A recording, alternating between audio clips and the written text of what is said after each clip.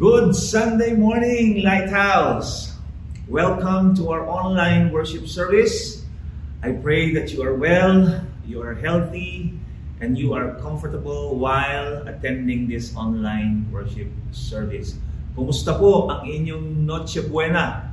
Right? Kumusta ang inyong pagdiriwang ng Kapaskuhan? Today is the last Sunday of the year, but of course, we still have our New Year's Eve service. So don't miss that. Right? Welcome to our Lighthouse family, our regions, churches all around the country, and of course our Citygate family. A few Sundays ago, Pastor Jojo started our series on the Word becoming flesh. The Word became flesh and dwelt amongst us. This is our Christmas series, by the way. And then Sunday after that, Pastor Jonathan highlighted this place called Bethlehem in his message, The House of Bread, and delivered a wonderful message about it. Last Sunday again, Pastor Jojo delivered a message about the gift of God that is our Lord Jesus Christ.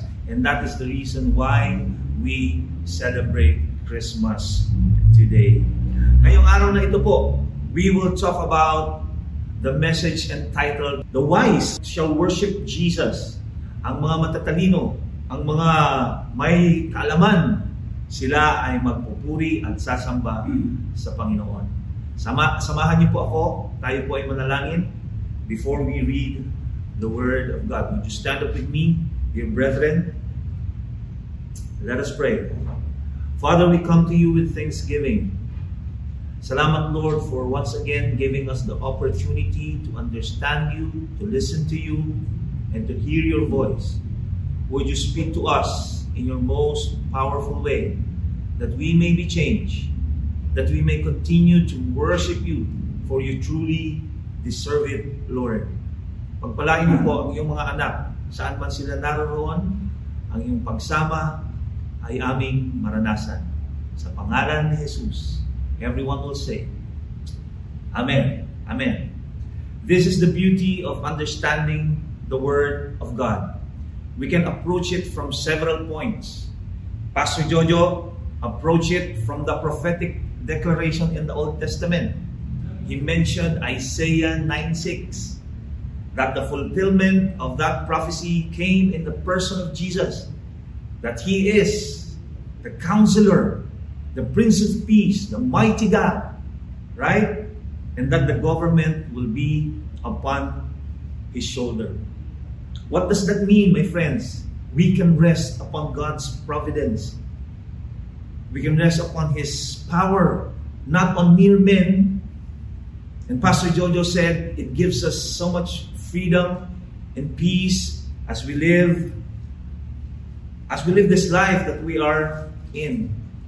Pastor Jonathan approached it from the surrounding context of the birth of Christ. He mentioned Bethlehem, highlighting a small town, but uses it to understand God and how to become great. Right? Ngayon naman po, we will approach it from the perspective of the Magi. That's plural, but the singular term is magos. Right? So, if you have your Bibles with you, please open it up with me to Matthew chapter 2. We will read all together from verse 1 to verse 11. Right? Let's read. After Jesus was born in Bethlehem, in Judea, during the time of King Herod, Magi from the east came to Jerusalem and asked, Where is the one who has been born King of the Jews? We saw his star in the east and have come to worship him.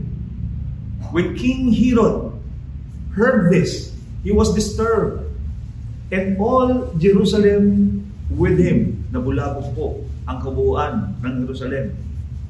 Verse 4, when he had called together all the people's chief priests and teachers of the law, he asked where the Christ was to be born. Verse 5, in Bethlehem in Judea, they replied, for this is what the prophet has written, You, O Bethlehem, in the land of Judah, are by no means least among the rulers of Judah. For out of you will come a ruler who will be shepherd of my people Israel. Verse 7. Then Herod called the Magi secretly and found out from them the exact time the star had appeared. He sent them to Bethlehem and said, Go and make a careful search for the child, and as soon as you find him, report to me, so that I too may go and worship him. Pero may masamang balak pala si Herod. Right? Verse 9 would narrate, After they had heard the king, they went on their way, and the star they had seen in the east went ahead of them until it stopped over to the place where the child was. When they saw the star, they were overjoyed. On coming to the house, they saw the child with his mother Mary, and they bowed down and worshipped him. Then they opened their treasures and presented him with gifts of gold and of incense and of myrrh. And the Lord will add blessing in the reading of His words. It is important to study the background of this narrative, of course, for us to have greater appreciation of the story. Ang mga nag-aaral po ng Biblia ay laging pinapaalalahanan to understand the context. Bakit? Dahil ang hindi tumingin sa background, may stiff neck. Alright? But, let me begin. Matthew, as a backgrounder, the author of this book, laid down the genealogy of Jesus to show the fulfillment of the messianic prophecy. He mentioned in the first part of chapter 1, he mentioned 3 sets of 14 generational transfer. 3 sets of them. From the time of Abraham to the time of David, that's 14 generations.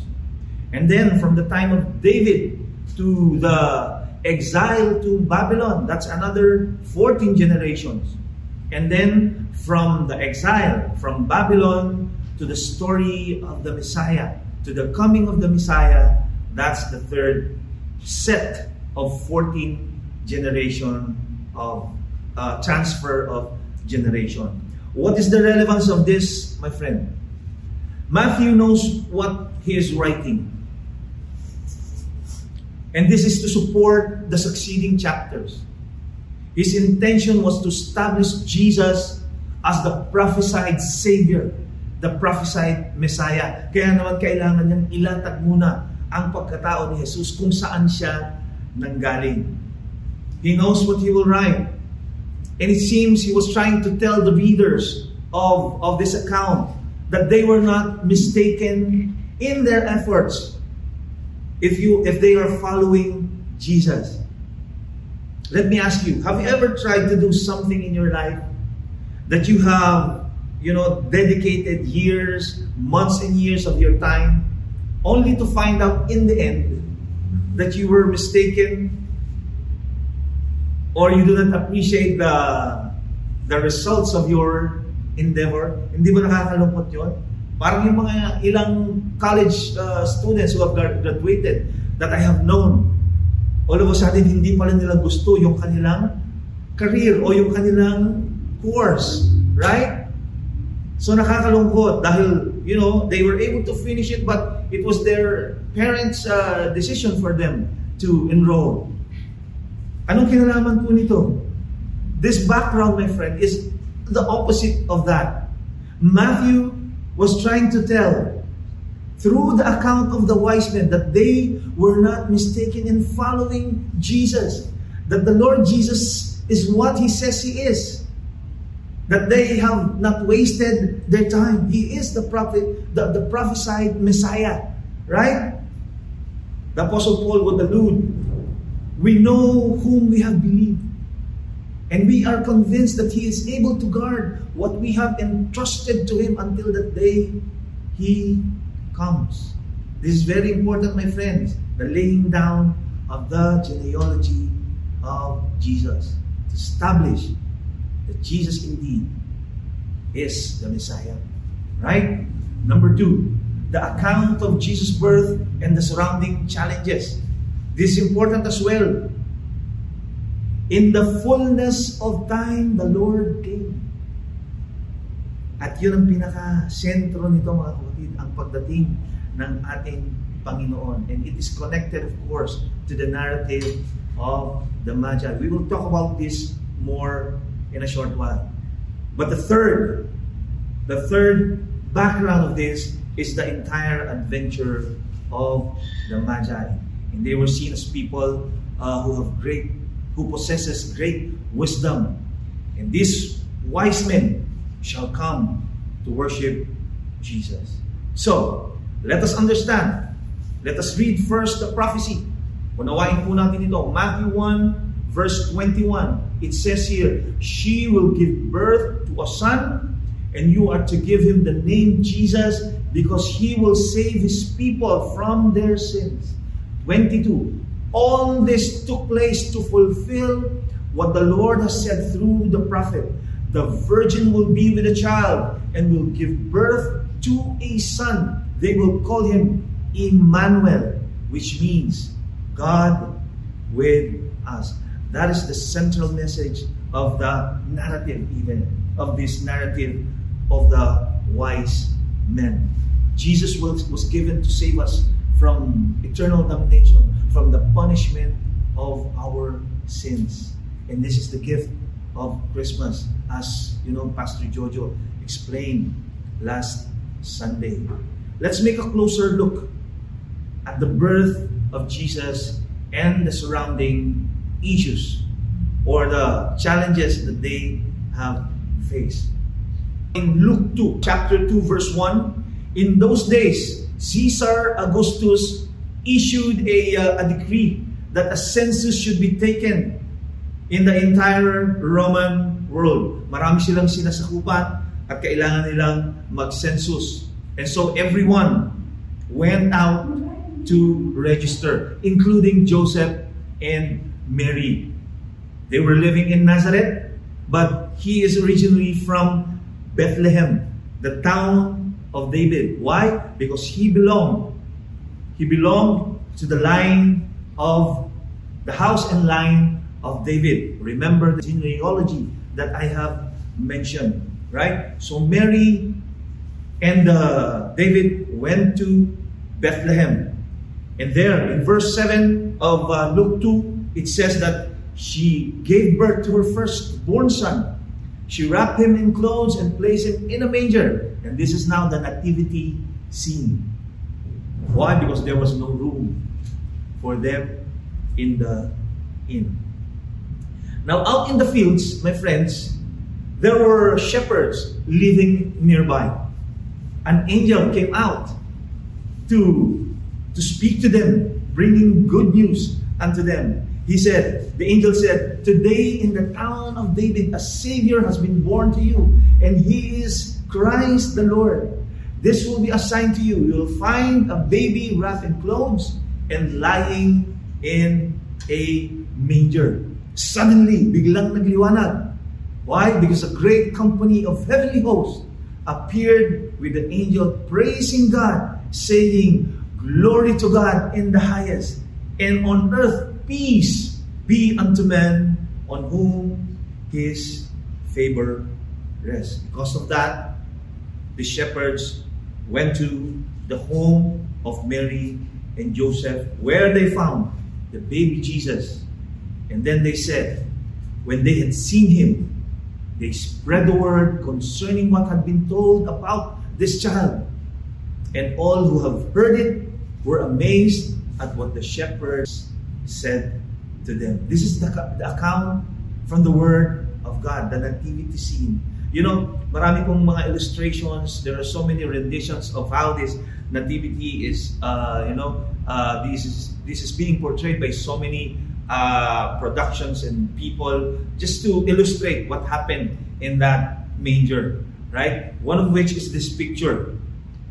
This is not a video, this is just a picture because Facebook would not allow us to, of course, play it. Okay? So, this is the picture of Mr. Bean, right? nakikita mo, you can see the manger with Jesus at the center. Mary and Joseph was there. There were animals and there were shepherds as well. But then, all of a sudden, merong dumating na T-Rex. May Tyrannosaurus Rex. At kakainin si Jesus. Buti na lang may dumating na robot. Okay? May robot na makikipaglaban sa kanya. Of course, the robot was no match with this humongous big T-Rex, right? At siya ay kakainin. And then, there was this chopper. Meron dumating na helicopter that saved Jesus from the dinosaur. Why am I showing this? Of course, that's not what happened 2,000 years ago. But my point is this. There are troublesome issues connecting to the birth of Jesus Christ. There were surrounding challenges. What are those? Number one, the distance to travel.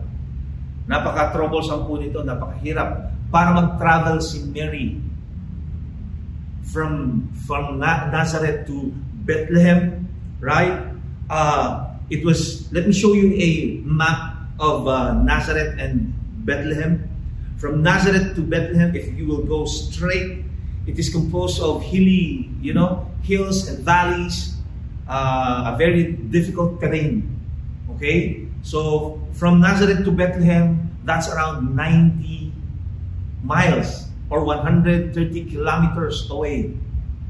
If you will measure it here sa Pilipinas, as if you're traveling from Tarlac going to Alabang. Yan. And you are traveling on foot. Well, historians would say, wealthy people would travel using horses and camels or caravans, right? But some of them, or most of them, believe that, Mary and Joseph traveled via donkey. Okay? Of course, mahirap naman sa isang buntis ang talagang maglakad. So talagang sumakay sila, hopefully, or possibly, sumakay sila sa isang donkey. But the point is this, napakahirap po nun. Scholars would say they have traveled for more or less 10 days. And you are pregnant. At hindi ka pa makadiretso sa isang maayos na daan. In fact, they have somehow circled around the desert of, I think, Jezreel, or the Jordan Valley, continuing to Jericho, and then to Jerusalem, and then to Bethlehem. And by the end of their difficult trek, malamang inabot sila ng 10 araw. But the problem was, walang gustong tumanggap sa kanila sa inn. Right? Another trouble is, of course, the health. Mary was in the late stage of pregnancy, my friends. Hindi po madali yun. Hindi ko pa naranasan ang mabuntis. At kailanman, hindi ko naman mararanasan yun. Right? But mothers out there, I know how difficult it is. It's an understatement to say that I know it. Yung magbuntis. But my wife, did it. Meron po kaming 5 anak. And, she is my hero. Kaya naman meron kaming malalakas at magagaling na mga anak. Right? Pero ipinagbuntis ng aking asawa yun. Imagine Mary traveling 130 kilometers, right? From Tarlac to Alabang. At siya ay buntis. Maaring nakasakay siya, pero napakahirap pa rin nun. Right? So another, challenge. Another challenge is the security. There were hostile Samaritans in the region. And of course, they pose a serious threat to the travelers. Marami pong bandido sa lugar na iyon. Kaya naman, kailangan sa maayos na daan sila mag-traverse. Another issue, of course, is poverty. Most of scholars would say na hindi naman ganun well-off sila Mary. Otherwise, they have given money for them to be accepted in the inn. But, the book would say, history would say that Jesus was delivered in a manger. What's the point? Kung meron pong mga issue noon, there are also present-day challenges that we face.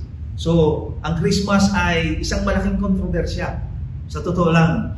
And there are theological issues that we can hear pertaining to the Christmas season.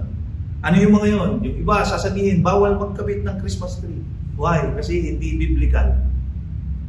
Imagine that. The issue about Santa Claus. Or Santa Claus, right?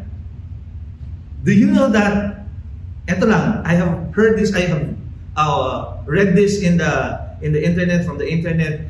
There's a board game that is entitled Santa versus Jesus. Yes, that's true. And the object of the game is to attempt to win the most number of believers. So yun ang object ng game na yun. Why dwell on that, my friends? Let's not dwell on those things because those are non-essential in our faith. Non-essential in our salvation. Pero iba po, doon nagdidwell. Naalala ko ang laging sinasabi, Pastor Albert would always tell us, pastors, and even Pastor Jojo would say, in the non-essential, there should be freedom. But in the essentials of our faith, we have to be united. But in everything, there should be charity or love. Another issue, theological issue, present-day issue, the unbalanced belief between Mary and Jesus. What's the point? Do not be a Mary basher, my friends. Mary is blessed. What was her attitude when she was chosen to give birth to Jesus? She said, according to your words, O Lord, let it be unto me. Luke 1:38.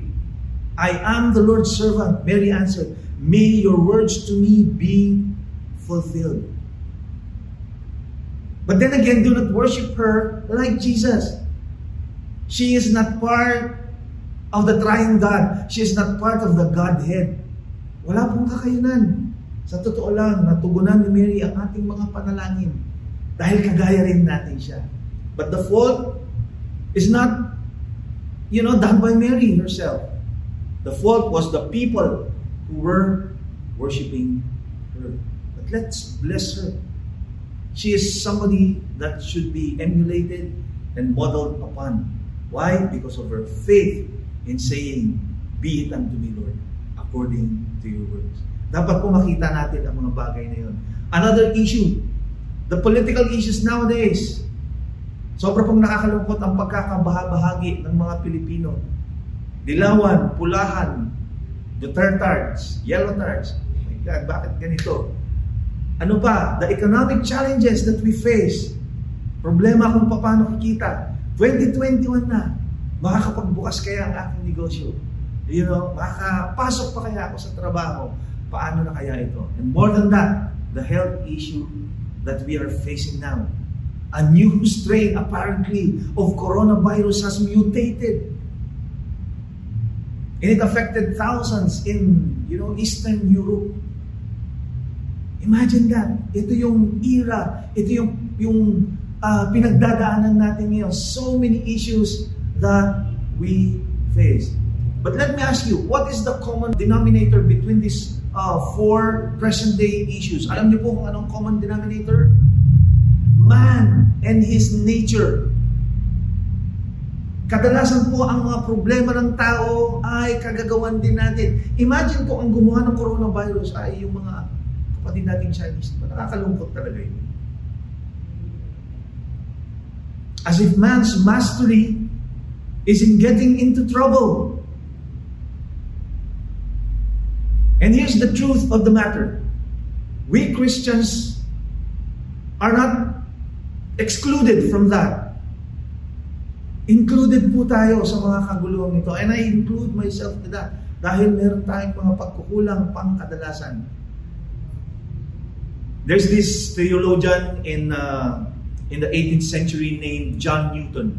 Right? Si John Newton po ang may akda ng Amazing Grace. Right?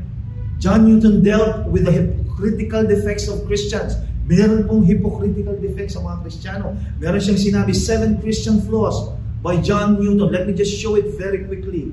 Number 1, pinangalanan niya, Latin names. The name Austerus. At ang description niya, these are the ones who are orthodox. Magaling sa salita ng Diyos. But they are legalistic and overly strict. Those are Christians, my friend. Number 2, the Humanos. What are those? They are self-sacrificing life. Living a life of self-sacrifice but with a tireless tongue. Walang tigil na magsalita. Tawarin mo kami, Lord. The prudence, generous in private but miser in public. The volatilis, the large-hearted but always late. Wow. Number 5, the cessator or cessator, heavenly minded but earthly disconnected. Ang hirap makirelate sa taong ito. Number 6, the curiosus, upright and interested but nosy and close. And number 7, the querulus, wrapped in political debates but politically powerless. Let me ask you, my friends, are you in a mess? Are you in trouble? Sa dami ng pinagdadaanan natin. Maybe somebody have asked this in this Christmas season. Tuloy pa kaya ang Pasko? Tapos na natuloy ng Pasko. Tuloy pa kaya ang New Year? Am I going to celebrate New Year the way I have celebrated in the past? Pastor, yung pakikinig ko ngayon, lalo akong nadi-discourage. Parang ganun na nga ang nangyayari. But sometimes kasi, my friends, we have to be reminded that the mess or the trouble that we are in, sometimes it's because of us din. If you are in a mess now, there's a wisdom in that context. The Lord Jesus Christ, the Lord Himself, is saying to you, if you are in a mess, the wisdom of Christmas, number 1, Jesus is saying, I don't mind the mess. I want to be with you anyway. That is why He is Emmanuel. He is God who is with us. Jesus wants to be with you despite and in spite of the messes that we have created. Amen? Emmanuel, which means God is with us. Romans 8, in verse 35, it says, who shall separate us from the love of Christ? Shall trouble, hardship, persecution, famine, or nakedness, or danger, or sword? Verse 37, it says, no, in all these things we are more than conquerors through Him who loved us. The Apostle Paul was saying, I am convinced that neither death nor life, neither angels nor demons, neither the present nor the future, nor any powers, neither height nor depth, nor anything else in all creation will be able to separate us from the love of God that is in Christ Jesus. Amen. Maybe you are in a mess today, my friends. Kung sino man ang may gawa, it doesn't matter anymore because the Lord is saying to you, sasamahan kita ngayong Kapaskuhan ito sa pagpasok ng 2021. I don't mind the mess. I will be with you anyway. I think somebody needs to hear that message today. I only have 2 points for today, and then we will spend time in prayer. In Matthew chapter 2, after Jesus was born in Bethlehem, Magi from the east came to Jerusalem and asked, where is the one who has been born King of the Jews? We saw his star in the east, and we have come to worship Him. Let us answer some questions. Who were the Magi? Magi is a Greek word that means wise men, mga matatalinong tao. In Hebrew, wise men it is pronounced as Anashim Hakamim. But the deeper root is Kasmim or Kasam. That means prediction. They are involved in predicting events, situations, phenomenons, right? And so the Magi are not just wise men. We can reference them from the time of Daniel. But also, in the time of Daniel, they were described as astrologers. They were not simply astrologers and wise men. Yes, they are involved in, studying the stars, the moon, the sun.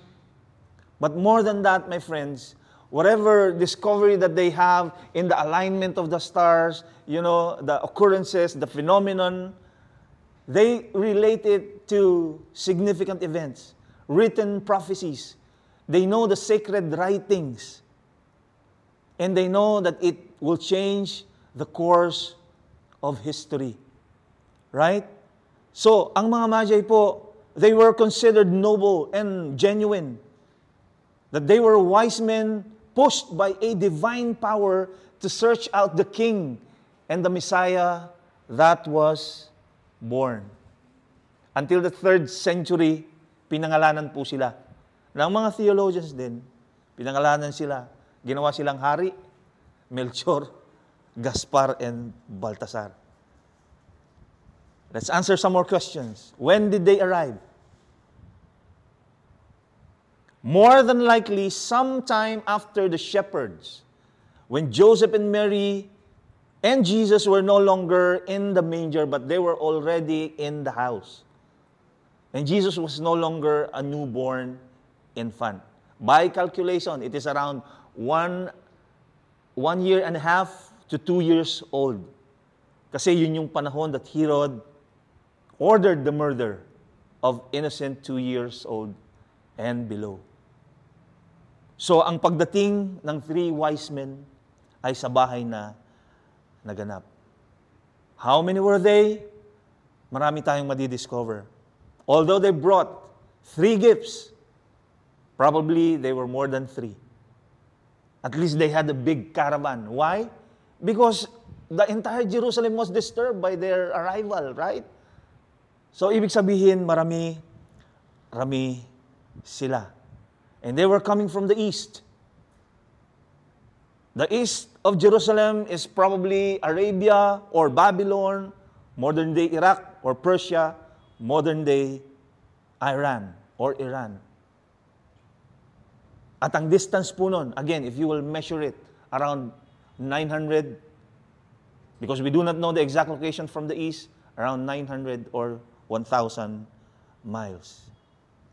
But these people, my friends, they are endeavoring to put together a natural phenomenon, the shining star, and the sacred writings, the oral and written tradition, that someone will reign as a king, and it will change the course of history. And they were saying, we have to be there to worship their king, that king.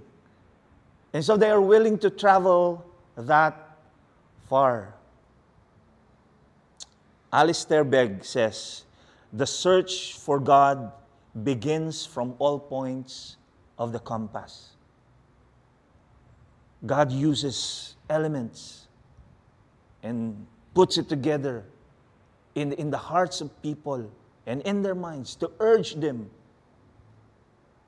to seek after, to long for, and to investigate this occurrence, the coming of the Messiah. What motivated them to really seek the King? Where compared to the shepherds, they have really traveled far. But why did they come? And this is the heart of the matter. They have come to worship the newborn King of Israel. Tandaan po natin, this is something that we should understand. Imagine telling King Herod, I have come to worship this newborn king, baby, and then hindi pala anak ni Herod. And you are in the presence of that cruel king. How would you feel when you discovered that? Wala naman akong anak na sinilang Kaya naman nabulabog si Herod. But when they found out that even Herod was clueless and disillusioned, right? Nag-usap pa sila. Let me tell you this. Probably Jerusalem or Israel during that time have no clue about the fulfillment of that prophecy. Only because of the star that they have followed that they were able to get there. A sign that Messiah, the King of the Jews, was born. But for what intent? Kung titingnan mo ang puso ng Diyos dito, to reprove that the Jews, for their insensibility and their ignorance, they were not able to notice the coming of the King. In fact, that's what's happening. That's what's happening now. Still in Jerusalem, in the Wailing Wall. Why were they wailing at the wall? Because they were asking for the Messiah still. Dumating na po. Hindi nyo lang napansin. Sayang, mga kapatid. It is a clear message to the Jews at that time that after hearing countless prophets pointing them to the coming of King Jesus, still they did not listen, they did not heed to the prophecies. And they've remained to be insensitive. Buti na lang may mga magi, kapatid, na nagpapakita sa atin. Isang star lang ang katapat. At ito ay magsashine sa ating Panginoon. Their hearts were already drawn to worship Jesus. I believe this is a word as well for somebody today. Maraming beses ka nang nakapakinig ng mensahe ng Panginoon, but you have just neglected it. Pass ako dyan. Hindi ako pwede sa mga hallelujah, hallelujah. Wala akong hilig sa pagbabasa ng Biblia. Wala akong hilig sa pakikinig ng salita ng Diyos. It is God who's telling you, Jesus is King and He is your Savior. Kaibigan, open your heart. This is the message of the Lord. Maybe we have not welcomed Him in our lives. Despite of us hearing this message. I mean, ask yourself, my friends, how many beautiful preachings have you heard so far? Nagkaroon ba ito ng epekto sa ating buhay about the Lord Jesus Christ? You do not have to answer. What's the point? They brought something unto Jesus. They've traveled that far to worship the Lord Jesus Christ. And they have given precious gold, frankincense. It is used in worship and sacrifice, fit for a great high priest, and myrrh. Throughout history, it is used as perfume, incense, medicine, right? Perfect for a king. Precious gifts were given unto Jesus as they worship Him. Wisdom number 2, my friends. The wisdom of Christmas. The star shone on Jesus. Do not worship other stars. Amen? Si Jesus ang sentro ng ating pananampalataya. Alam ko pong maraming distractions. Alam kong marami tayong iniisip, lalo na sa panahon ng pandemic. But Lord, thank you, Lord, dahil nandyan ka pa rin lagi na nagpapaalala sa amin.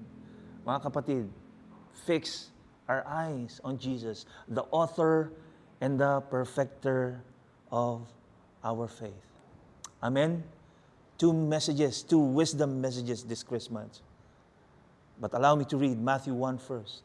She will give birth to a son, and you are to give him the name Jesus, because he will save his people from their sins.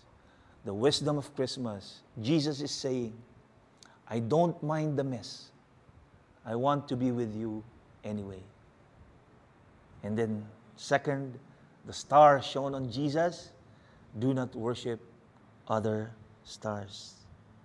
Let me ask you, dear brethren, what is your situation today? Ano ang kalagayan mo ngayon? Do not miss out on what God is trying to tell you. Take heed. Listen to Him. It will lead you to Jesus so that you can worship the King. Bago po tayo malalangin, let me challenge you. Ang lahat po ng ito, ang lahat ng kagandahan, ang lahat ng kabutihan na nais nating maranasan sa buhay, it will only come if we accept Jesus in our lives. And more than that, kaibigan, meron kang buhay na walang hanggan. Do not miss out on that, my friends. So here's my encouragement. Receive Jesus in your life. If you're willing to do that, I'd like you to pray this with me. As an act of faith, of course. Let us pray. Kung ninanais mong tanggapin ang Diyos, ang Panginoong Jesus sa iyong buhay, just put your hand on your heart as a gesture of your faith. And let us pray. Lord Jesus, my life belongs to you. For you are the creator of my life. You are the source.